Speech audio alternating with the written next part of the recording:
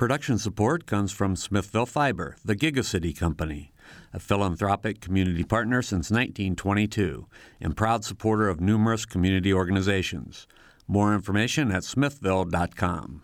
And School of Public Health Bloomington, Public Health Reimagined, addressing 21st century health challenges with a multidisciplinary approach to disease prevention, health promotion, and enhancing quality of life. publichealth.indiana.edu.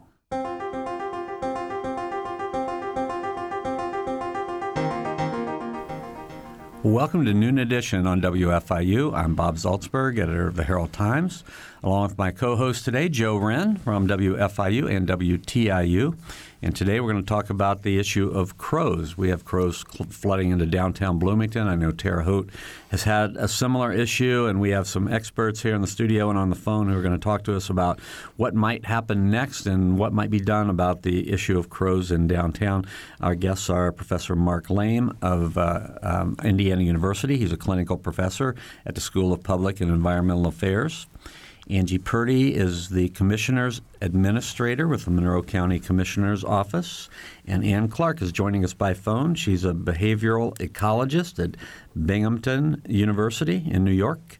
You can also join us on the program by giving us a call at 812-855-0811 in Bloomington or 1-877-285-9348 if you're in Terre Haute or any other community outside of the Bloomington area. You can also join the live chat at wfiu.org/Noon Edition, and you can follow us on Twitter at Noon Edition. So welcome to all of you. Thanks for being here.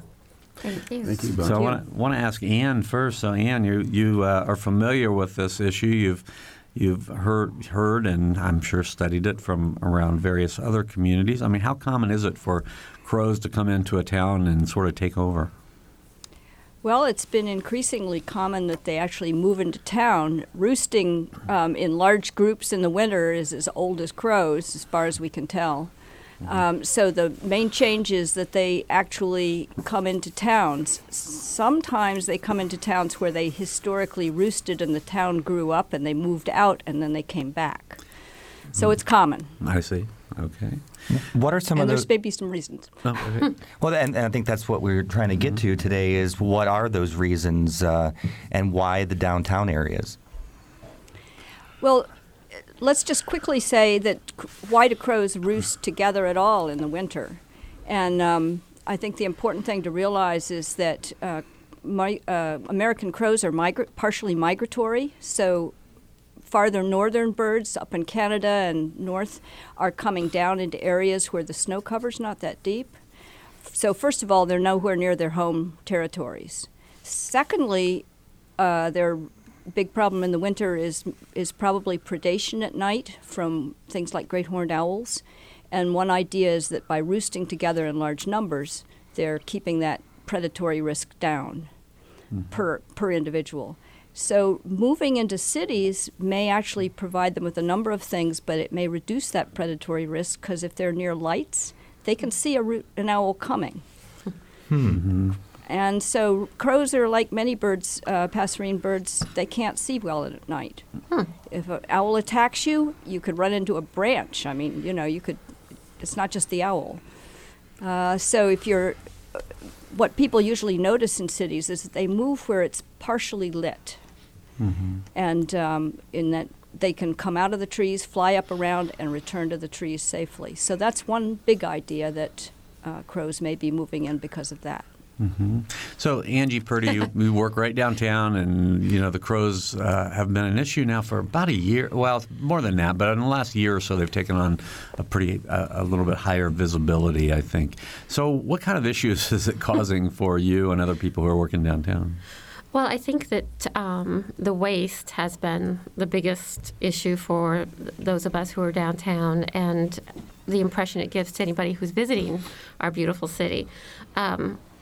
I have to say that right now, this year, we're a little bit better off than we were last year. But last year, the crow excrement feces was everywhere.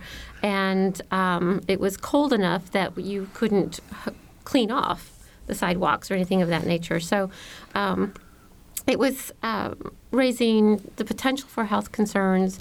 And it was just in general making our downtown not as something that people want to embrace as they had in the past. And we have probably invited them, given what Ann just said about lights, because we have a beautiful canopy of lights from our courthouse. Right. So, have the commissioners? What are the commissioners saying about it? Is there anything that county government can do to try to mitigate this issue? Well, actually, CFC, Cook Group, actually pulled some government people together.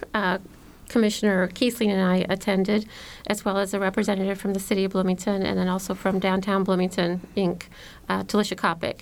And we're actually looking into entering into a contract. Oh, and Mark was there also.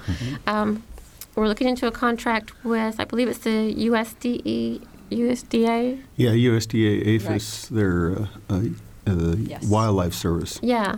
And they'll do a count for us and kind of help us to find out where they start, where they'd like to be, and so that hopefully we can avert their coming into town and keep them out more in the rural area that would be more acceptable. Mm-hmm. And so, Mark, what are some of the things that you think should be done or can be done? Well, this is kind of what happens when species are trying to occupy the same space and not wanting to deal with the byproducts of either species. And so what we need to do is deal with this, whether it's bed bugs or anything else. We need to deal with it as a community. So the city, county, university, the private sector, all are concerned about this and in different stages of working on it. So that needs to happen first. Try to understand what's going on. And Ann is right. I mean, a lot of what I know about crows, I learned from reading about Auburn, New York, and they have some tremendous data and information on that over time. So I think that we need to deal with it. Kind of the way that it's working out right now from a scientific viewpoint is that the Wildlife Service wants to get a lot of baseline data. And so that's really important so they can figure out, where they're coming from, when they're coming in, how they're moving around. And then that way they can better figure out how to move them out. And so that's a big part of it. And at the same time, though, I mean, the fact is that whether it's here on campus or whether it's in the downtown area, nobody wants to deal with the crow poop. And so concurrent activities can take place. Cleanup, for instance. Just to kind of set the scene, I don't know how many people have actually experienced it, but if you've seen the movie, it literally is like the movie. And at times when you're walking, I just walk home from my car, and even on campus, you think it's raining. Yeah. And it's not. It's the crows. And I've read where this has been going on since, where did I read that? The 1960s. What are other communities, or what kind of data is out there that you can use, that communities can use to try and help this issue?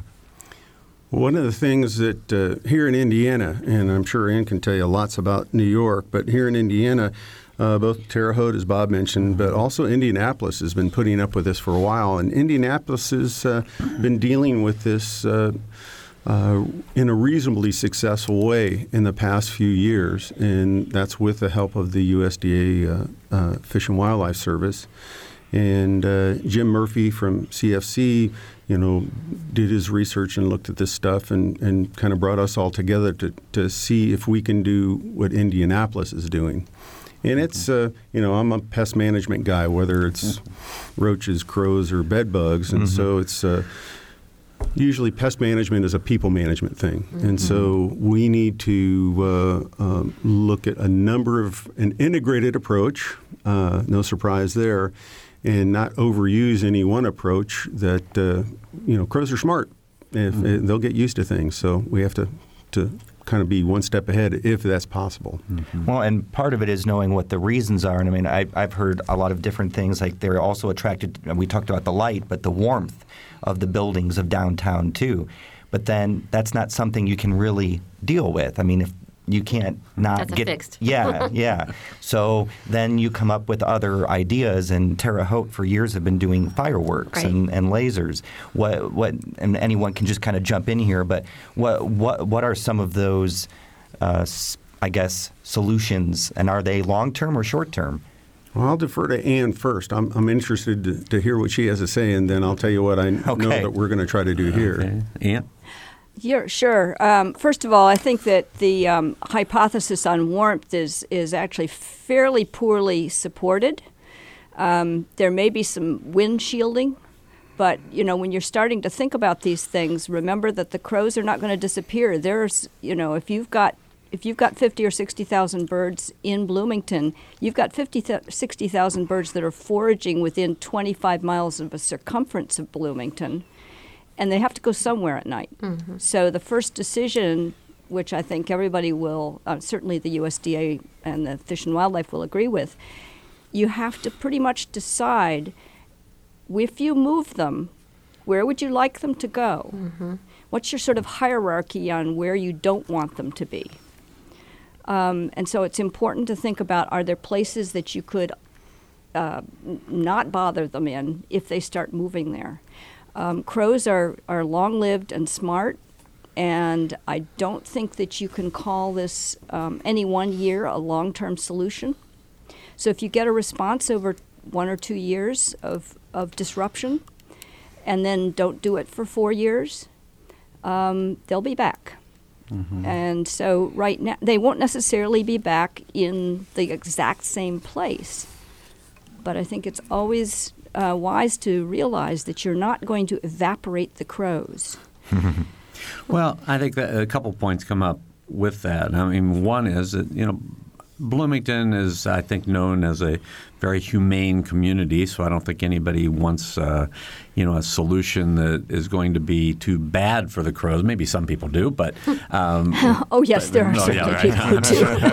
I'm sure they do, but believe me, we've been through a long discussion about deer in Monroe County, and yes. If we had a discussion about deer, it would be very divisive. Yes, let's not go there. Yeah, right. So, I mean, that's got to be part of the solution, to figure out how, not to kill a bunch of crows. And then the second thing is, if you move them, you mentioned deciding where you want them to go. I could see how if you move them out of downtown, it could create a huge problem for a neighborhood or for the campus or for some area. How do you decide? How do you get them to a particular place? Mark? Well, and this goes back to this question about, so what are our tools? And I know in Auburn, New York, I talked with the head of facilities there, head of the park system, et cetera, and kind of the way they did it was scientifically they figured out how they were moving when they were coming in, this kind of thing, and then they picked out, like Ann said, an area that where they could live with them. And there in Auburn, it's down by the river. It's a kind of an old abandoned industrial area that has a lot of trees. And they've been able to kind of move them down there. But it takes, like Ann said, this is a problem that's not going to go away. Western civilization likes the quick fix. And there's no magic bullet on this. And so it is going to have to be year after year. Hopefully we can get to a maintenance stage that's a little easier. But we can move them down there. The way they do that is by integrating things like pyrotechnics, the fireworks, lasers, noise, distressed bird sounds. And so those are the typical things, the things that we would be interesting to try as well, but are more difficult are light management. As far as our downtown or the campus, which both need lights for security, and then of course there's the cultural thing. But the one thing I do want to mention is that people tend to, for both political reasons but also for economic reasons, go for the easiest solution first, and that's what I see is having this distressed bird sounds, because that lets everyone know that you're doing something on the one hand, and it's not that expensive. On the other hand, just like with pesticides, crows will become resistant to certain fear tactics. And that's one that they've already shown that they can be very quickly resistant to. All right. Our phone numbers, again, are 812-855-0811 or 1-877-285-9348. You can also join the live chat at wfiu.org/Noon Edition, and you can follow us on Twitter at Noon Edition. We're talking about the issue of crows that have flown into downtown Bloomington now and on the campus. Terre Haute has had this issue, so we'd like to hear from folks in Terre Haute as well, or any place else that has had experience with this. So, you know, I say this often, but I always get to ask the dumb questions because that's what I get to do. I'm the host. So it seems like, I mean, Bloomington, I know you talked about the reasons why they like, you know, the light and all this, but wow, Bloomington is surrounded by forested, wooded areas. Right. There's Lake Monroe. There are all sorts of state parks, state forests. It seems like a habitat such as that would be attractive to birds or crows. So what, Angie, the reason, does it go back again to the predators? Yeah. That's the only thing I could think of. Mm-hmm. I like crows. That was not necessarily something I wanted to say very loudly last year when they were so bad. And I noticed that on occasion they will come out to my property. I have a small 10-acre farm, and I enjoy seeing them there. But I always wonder why they don't stay in my particular area. But I would say that it probably is for safety issues. Mm-hmm. It's much safer for them downtown than it is out where I live. Mm-hmm. And Angie, I can say that from following marked birds, which we've been doing, your crows may actually be in your backyard still. Oh. So we have, when we were studying, we've been studying roosts for some time, and we have a roost study going on right now, and crowroost.org will take your crow roost information. But we're looking at it from a number of points of view right now, which is not just crows, but also what happens to that nitrogen that they're putting on your sidewalks. But the other thing is that we have radioed birds, and birds in the same town where there's a huge crow roost will not necessarily join that crow roost. In fact, we've had a 2,000 bird crow roost across the street from a family that we knew, and they were all in their pine trees yelling at the birds came in the crow roost.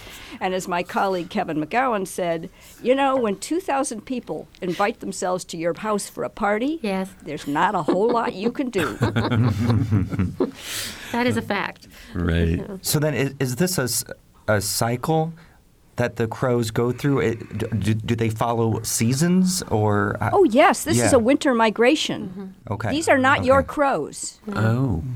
Okay. And there's an interesting ethical issue when people go out and hunt them, is that many times you're hunting Canadian crows with whom we're not supposed to be, doing that sort of thing. Not to mention that we have even our Migratory Bird Act in the United States prohibits shooting crows. So there's also a season on them. Right. Right, there is. But, we pretty much know that they're going to be here in this community on one block or the other for the next 4 months. Mm-hmm. And then they will go back, migrate to where they want to go to. And I think that's a very good point, is that these are not staying. These birds are here for a set period of time, and then they leave. So although last year it was horrible, and Mark is correct. Everybody wanted to know, what was our quick fix? What are we going to do? That was the call I got on a daily basis. What are you doing about these crows? And it's like, I'm trying. But they had already established the roost, and we were not able to move them at that point in time. But then they left. I think it was about April that they left. And probably March. Was it March? Okay. Yeah. So they've in the last 3 years, they've moved back and forth from campus to downtown, and it seems like they're more on campus right now. And I suspect that's where they'll be, although I really hesitate to predict that kind of stuff. Well, it's kind of interesting about the responsibility for it. As Angie said, people coming into her office and into the county commissioner's office saying, hey, what are you going to do about this? Because, of course, they're gathered around the county courthouse, but it's in the city of Bloomington. The city of Bloomington has jurisdiction about the downtown area. And then who really has, who can do what about the crows? So as you guys have alluded to before, Jim Murphy's the one who kind of took it upon himself to say, hey, we own a lot of property, CFC, in downtown. We're really proud of our downtown. We need to get together and do something about it. So it does take kind of a community to get together and act on this. Most definitely. Yeah, not one of us can handle this by ourselves. And I see the movement of the birds kind of like dropping a stone in water and the ripples that come out. And you just have to find out how far out you want to establish a safe place for them. That is safe for, I guess, humans as well as the birds. Mm-hmm. Okay, we have a phone call, or we had a phone call, but now Valerie's off the phone. But she asked a question. Valerie's from Owen County and a frequent caller to the show. She said, "What do the crows eat?" So, Ann, do you want to take that? Well, they eat a lot of different things, and a little bit in the winter depends on how frozen the ground is. Their best diet, they're scavengers. They'll eat dead animals on the roads, as everybody knows. But they are also big foragers on insects, insect grubs, beetles, anything they can find in the ground. They'll sometimes kill voles or shrews if they find them, but they're not very specialized at that. So if the ground is frozen or there's lots of snow, they're heading up for landfills, your compost pile, any sort of source of food-ish type items, and then they're flying good distances. And that's the other thing, is that these crows may be foraging 25, 30 miles out of town. So they would maybe fly out for dinner and fly back for the evening. Correct. Oh, correct. Okay. So not much you can do about the food supply that would help drive them out of the downtown area. Right. Well, no, although there are some landfills that have associated roosts. Okay. All right. Well, let's take a short break. We're about halfway through, and we've got a lot more we can talk about with our three guests today, Professor Mark Lame, Angie Purdy from the Monroe County Commissioner's Office, and Ann Clark from Binghamton University. You can give us a call to talk about crows, 812-855-0811 in Bloomington, or 1-877-285-9348 outside the Bloomington area. And you can join the live chat, wfiu.org/noon edition, if you don't want to go on the air. We'll be right back.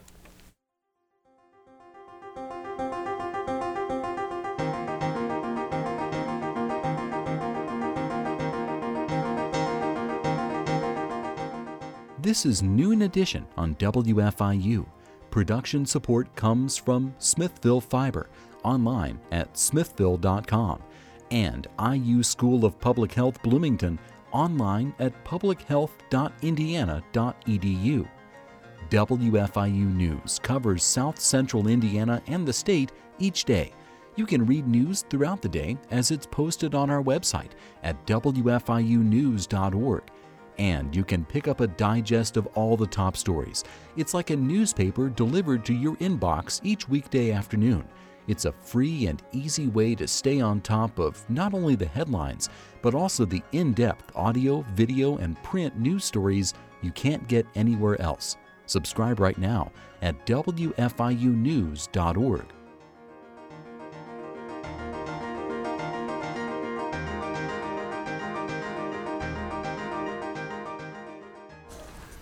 Welcome back to Noon Edition on WFIU. I'm Bob Zaltzberg from the Herald Times, along with co-host Joe Wren from WFIU and WTIU. We're talking about the issue of crows in downtown Bloomington, and actually previously in downtown Terre Haute and on the Indiana University campus, and probably in Columbus and who knows where, all over the state of Indiana. We have three guests with us, two in the studio, Professor Mark Lame, a clinical professor at the School of Public and Environmental Affairs at IU, and Angie Purdy, the Commissioner's Administrator with the Monroe County Commissioner's Office.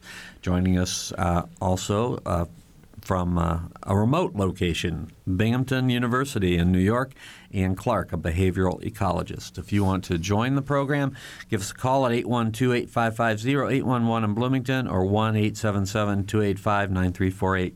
Outside of the Bloomington area, you can join a live chat at wfiu.org/Noon Edition, and you can follow us on Twitter at Noon Edition. You know, we touched upon this earlier about how smart the birds are, giving a new definition to being a bird brain, I guess. How smart are they? What are they capable of doing? Go for it, Ann. Well, crows are pretty much hitting the airwaves as the kind of a chimpanzee equivalent in the avian world. And so we have crows on some species on an island, the New Caledonian crow that's a tool maker, and they make tools and have tool cultures. We have other crows that are being worked on, species which don't do much with that in the wild, which have demonstrated lots of understanding of how to, like dropping stones to raise water levels, to bring food within reach. There's many things that they do that rival the kinds of things that primates like chimpanzees or capuchin monkeys do. Wow. They're smart. Angie, no wonder you like crows. All right, we have some phone calls coming in, so let's see if we can get to our first one. Can we get to Art, who's from Bartholomew County? There we go, Art. You there? Yes, hi. Yeah, I'm here. hi. I have a couple of comments. Okay. The first one, a little while ago, one of your people there mentioned the possibility that the crows like the buildings for warmth, and that was sort of shot down. But my response as an environmentalist to that is if the outside of the building is too warm, it's because the building is not insulated. So how about tightening up the insulation There you go. and making it less attractive to crows that way? Well, My other one, though, you have discussed predation. There are predators out in the national forest and elsewhere, and maybe that's pushing some of the crows into the city. There are other cities, including some very big ones, that have established colonies or nesting groups of peregrine falcons, primarily to suppress pigeon populations. And in some cases, Baltimore has done this. They have quite a few of them on some of their tall buildings downtown, and they've even set up webcams focused on the falcons' nests, so those who are interested can tune in and watch the falcons for a while. If Bloomington wanted to try that and establish some peregrine falcons, I don't know if those are big enough to attack the crows, but maybe they would change the crows' calculations a little bit and drive them back into the forest. Mark? Well, I like that idea in general. I like to have avian predators out there, particularly for the rodent pests that we have. But and it would work well for that. What we need in this case is we would need to have a nocturnal predator, and the falcons are not nocturnal, so we would have to go to owls, and I'm not quite sure if owls have been colonized that way. We do use owls as predators in other pest management situations, usually not the great horned owl, but we use them for gopher control, et cetera. How about the dawn and twilight periods? Would the falcons and the crows overlap enough to deter the crows then? I don't know. Ann, what do you think? I don't think it would deter them. There's peregrines in Binghamton. There's peregrines now around Ithaca where I work, and I watch peregrines where crows are foraging in the daytime. Crows are pretty good at watching out for peregrines. They certainly are alert. Peregrines could certainly kill a crow, no problem, but they don't really like to connect with lots of birds around them. That's one reason to be in a flock, because if you're trying to keep yourself moving and you're something like a peregrine or another hawk that's diving, you don't want to connect accidentally with another bird. Okay, that makes sense. Well, let me ask a question about predators of this nature. So if there were a bunch of peregrine falcons downtown and they were attacking crows, would they grab them and carry them away someplace, or would we have crow carcasses in downtown? I don't think they would go after your crows. Okay. They'd go after pigeons, and the answer is yes, you will have pigeon carcasses downtown. That's an unintended consequence. Right. But only for a short time. Right, although sometimes the parts are below. Okay. Thanks for your call. There are also plastic hawks and owls, and if you move them around, they're effective for a while to some extent. Not very long. No? We experienced that last year. We have some lovely plastic horned owls in and around the courthouse trees, and there would be crows sitting right beside them. But did you move them? Oh yeah, they moved them around. We tried all different placements of them, and no, they didn't cause them too much concern. Yeah. Well, okay. All right, Art. Thank you. Hey, Thank you. thanks a lot for the call. Sure. 812-855-0811-1-877-285-9348. You can also join the live chat at wfiu.org/Noon Edition and follow us on Twitter at Noon Edition.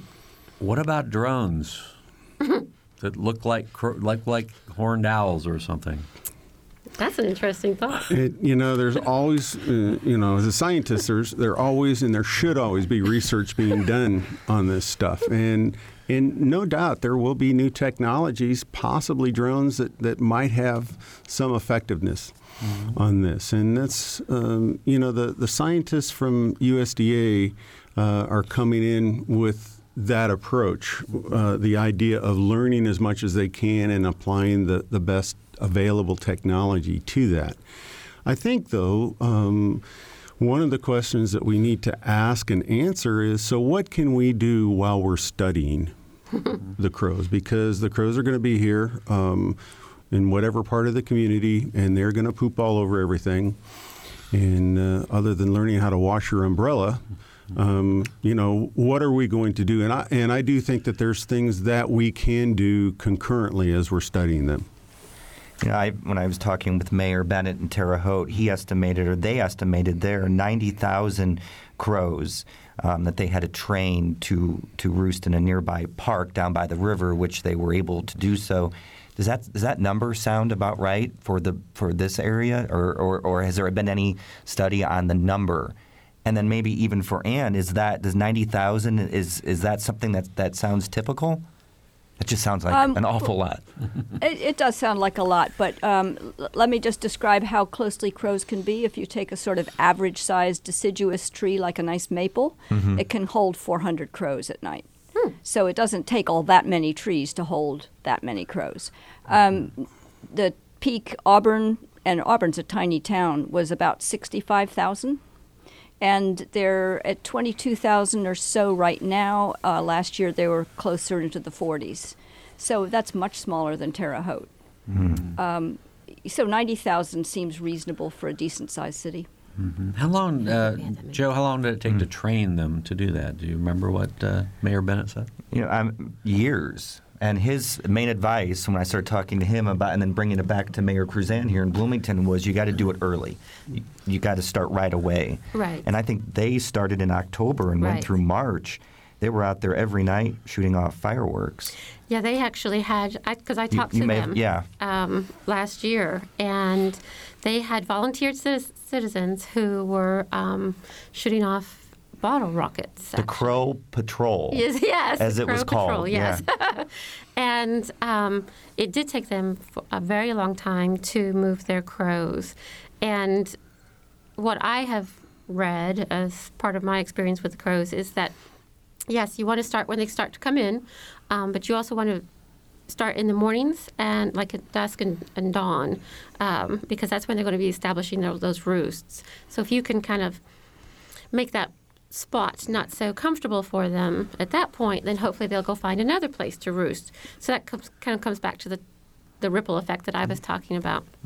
I don't know if it worked, but this year our maintenance crew was out at dawn and dusk with some homemade clappers that they were banging around the courthouse in October when they first started to actually appear. And I've had business owners on the square say they were there and the crows did not like them. They left. So I don't know if that helped move them to the university or not. Ian, I want to ask about Auburn a little bit more because you said it's a tiny town and it has this claim to fame as a center of the crow universe, or at least it was in upstate in New York. So, Right. Are there other smaller communities that have had similar experiences in New York, or was it just Auburn that sort of Well, got this I can- distinction?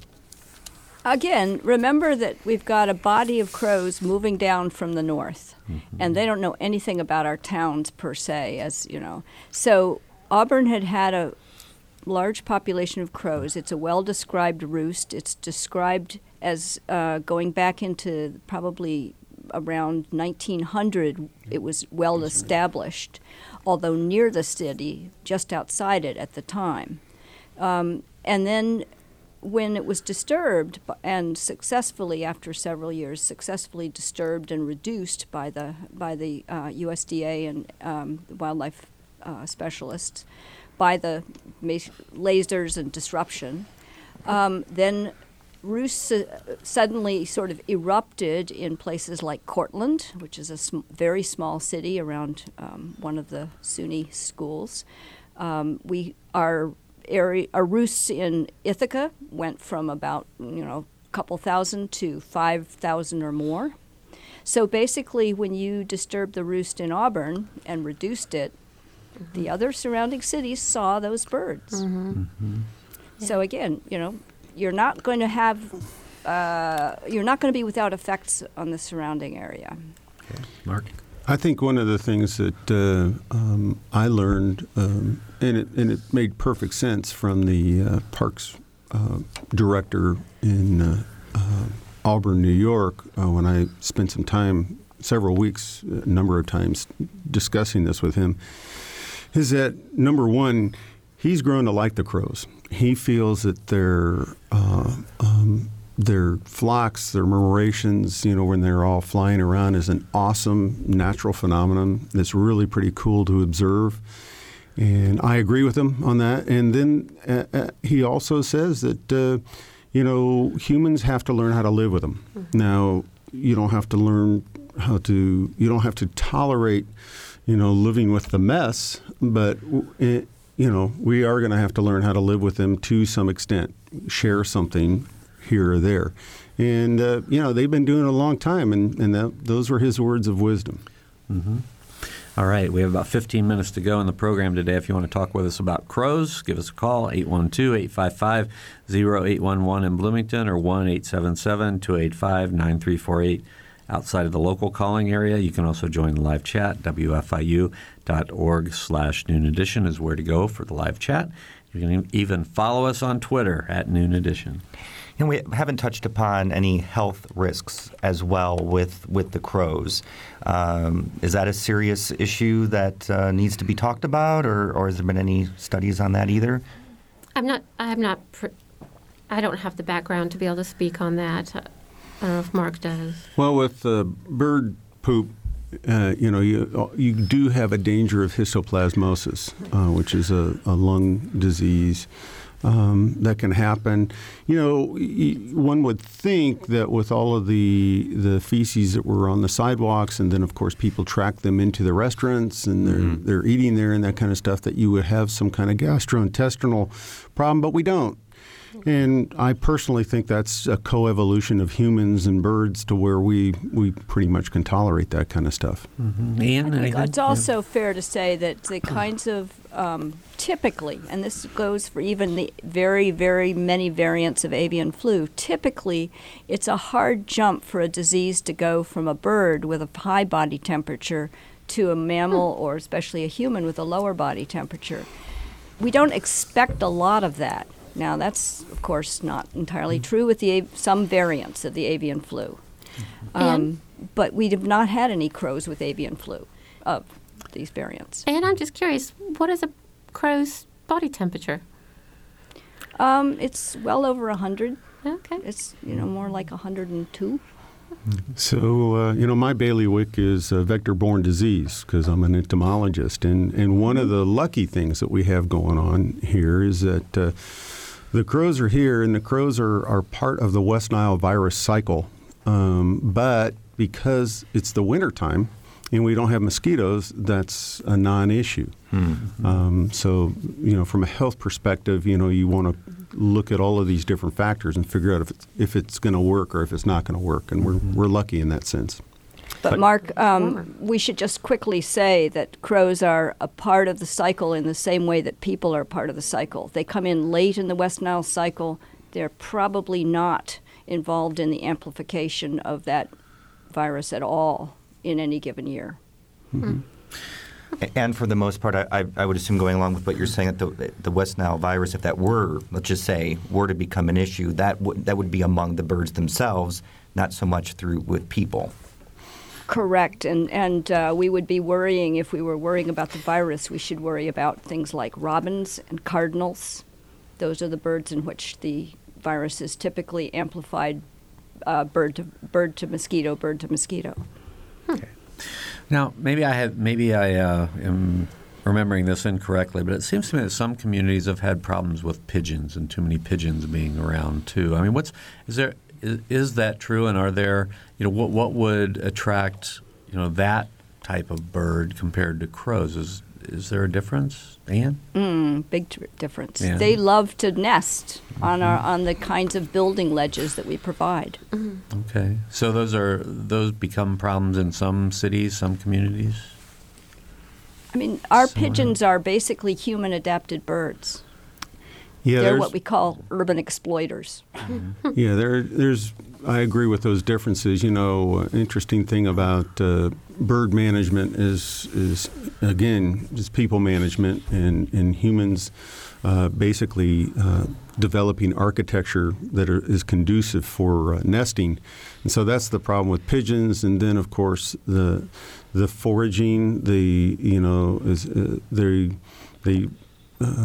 tend to like what humans are putting down, and humans actually, of course, like putting stuff down for them. So that's something that's perpetuated itself. Now, that said, the management is a lot different because, to be blunt, we can kill pigeons. They're not a protected species, and so we can kill those animals. So crows are protected. Yes, they are. Okay, because they're a migratory bird? Is that the reason? Okay. Yes. All right. I was wondering if we could talk a little bit about costs, too, with this. I know, now, I didn't write down the date, but at one point, Mayor Bennett and Terre Haute said they were spending $15,000. I would assume that's a year, on trying to keep the crows away. Has there been any talk in Monroe County or Bloomington in terms of cost and how much the city or county and who, I guess, number one, would pay for it, and what the budget would be for the prevention of crows? Well, that's an excellent question. That's actually what Mr. Murphy was bringing to the county and the city and the downtown Bloomington and the university. And part of this study that we're doing, that he's actually brought to the table, is asking that each of those entities be willing to put in up to $5,000 to do an actual. It's a wildlife specialist for 6 months that would come in and do these surveys and things for us and come up with ways to mitigate the problems. So at this point, the county is looking at up to $5,000, as would those other entities, to come up with a plan. And then I can't really speak to what we would do after that plan is. That's a preliminary study, and that actually, that's baseline stuff. That's not putting on the attack. Actually, Indianapolis has been doing this for a number of years. The costs are considerably higher, and it's based on a geographic area, not necessarily the population of the city. So it can be fairly expensive. That said, as it is, at that point, the different entities, the businesses, individual businesses downtown would be assessed, part of that thing. At least that's the way it's done up in Indianapolis. So, and again, this is something that is not going to go away, and we're not going to move them one year and be able to stop the next year or anything like that. This is going to just be an ongoing problem and cost. Again, that's just to get rid of the crows or to move them. The cost of cleanup is something that we need to deal with, in my opinion, right now. I know that the university is going to some good efforts to clean up after the crows, for safety reasons, so students don't slip, et cetera, and that they are using a bit of a budget to just clean up. So this has nothing to do with getting rid of the crows. It has actually just cleaning up. And I think that there probably needs to be a community-wide strategic plan that goes in that direction at the same time as dealing with the crows. And Mark, this goes sort of to your point about how we have to kind of learn to live with the crows. Right. Right. Yes.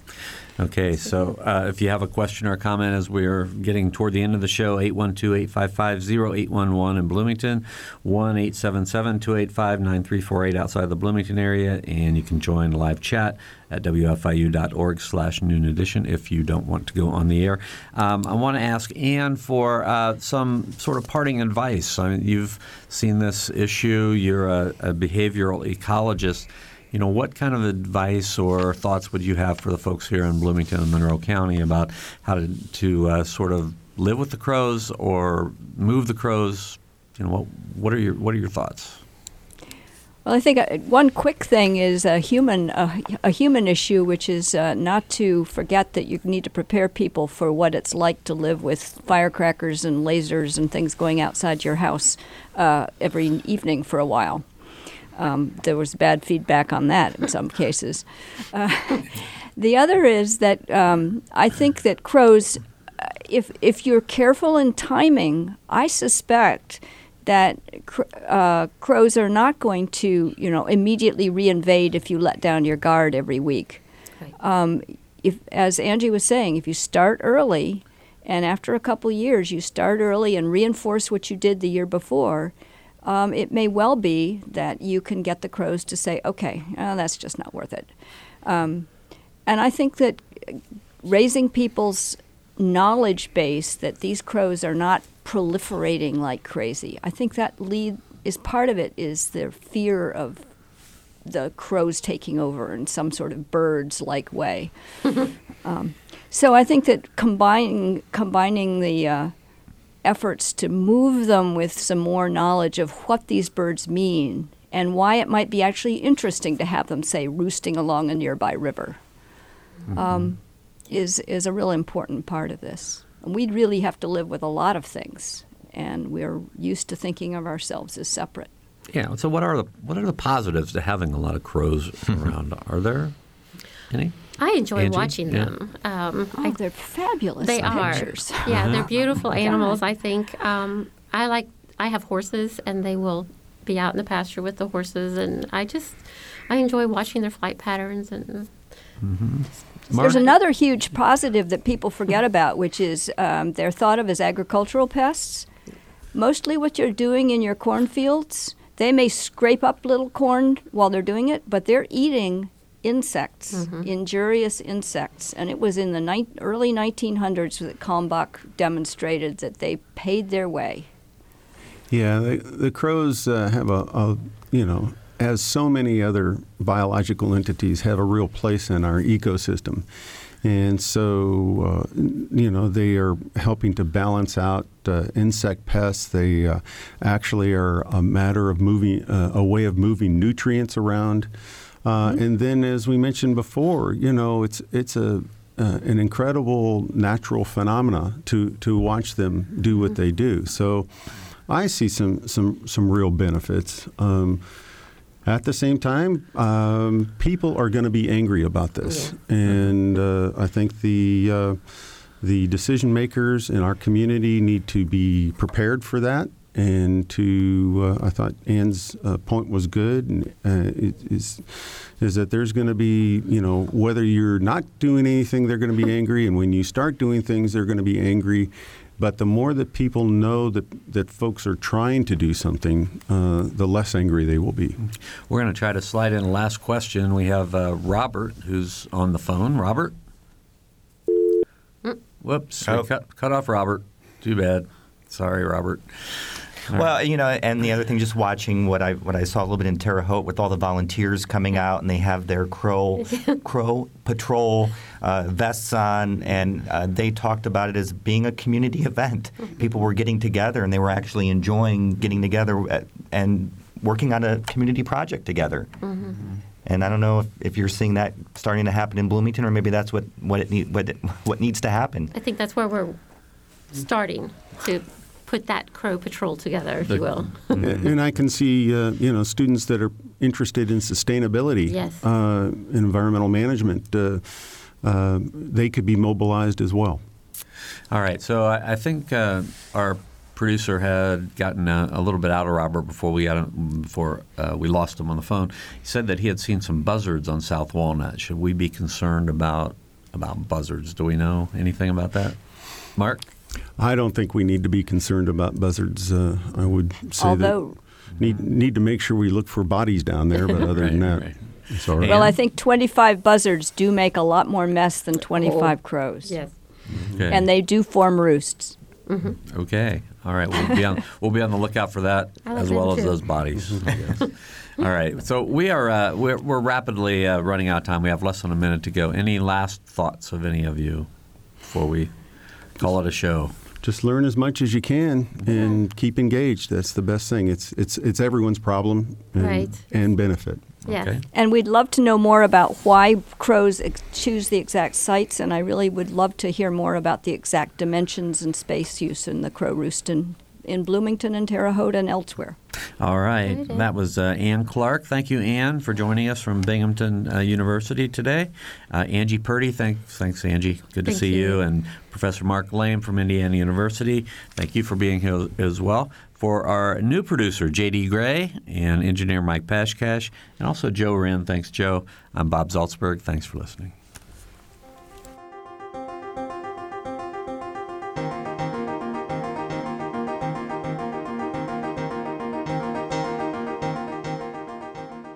Noon Edition is a production of WFIU and the Herald Times.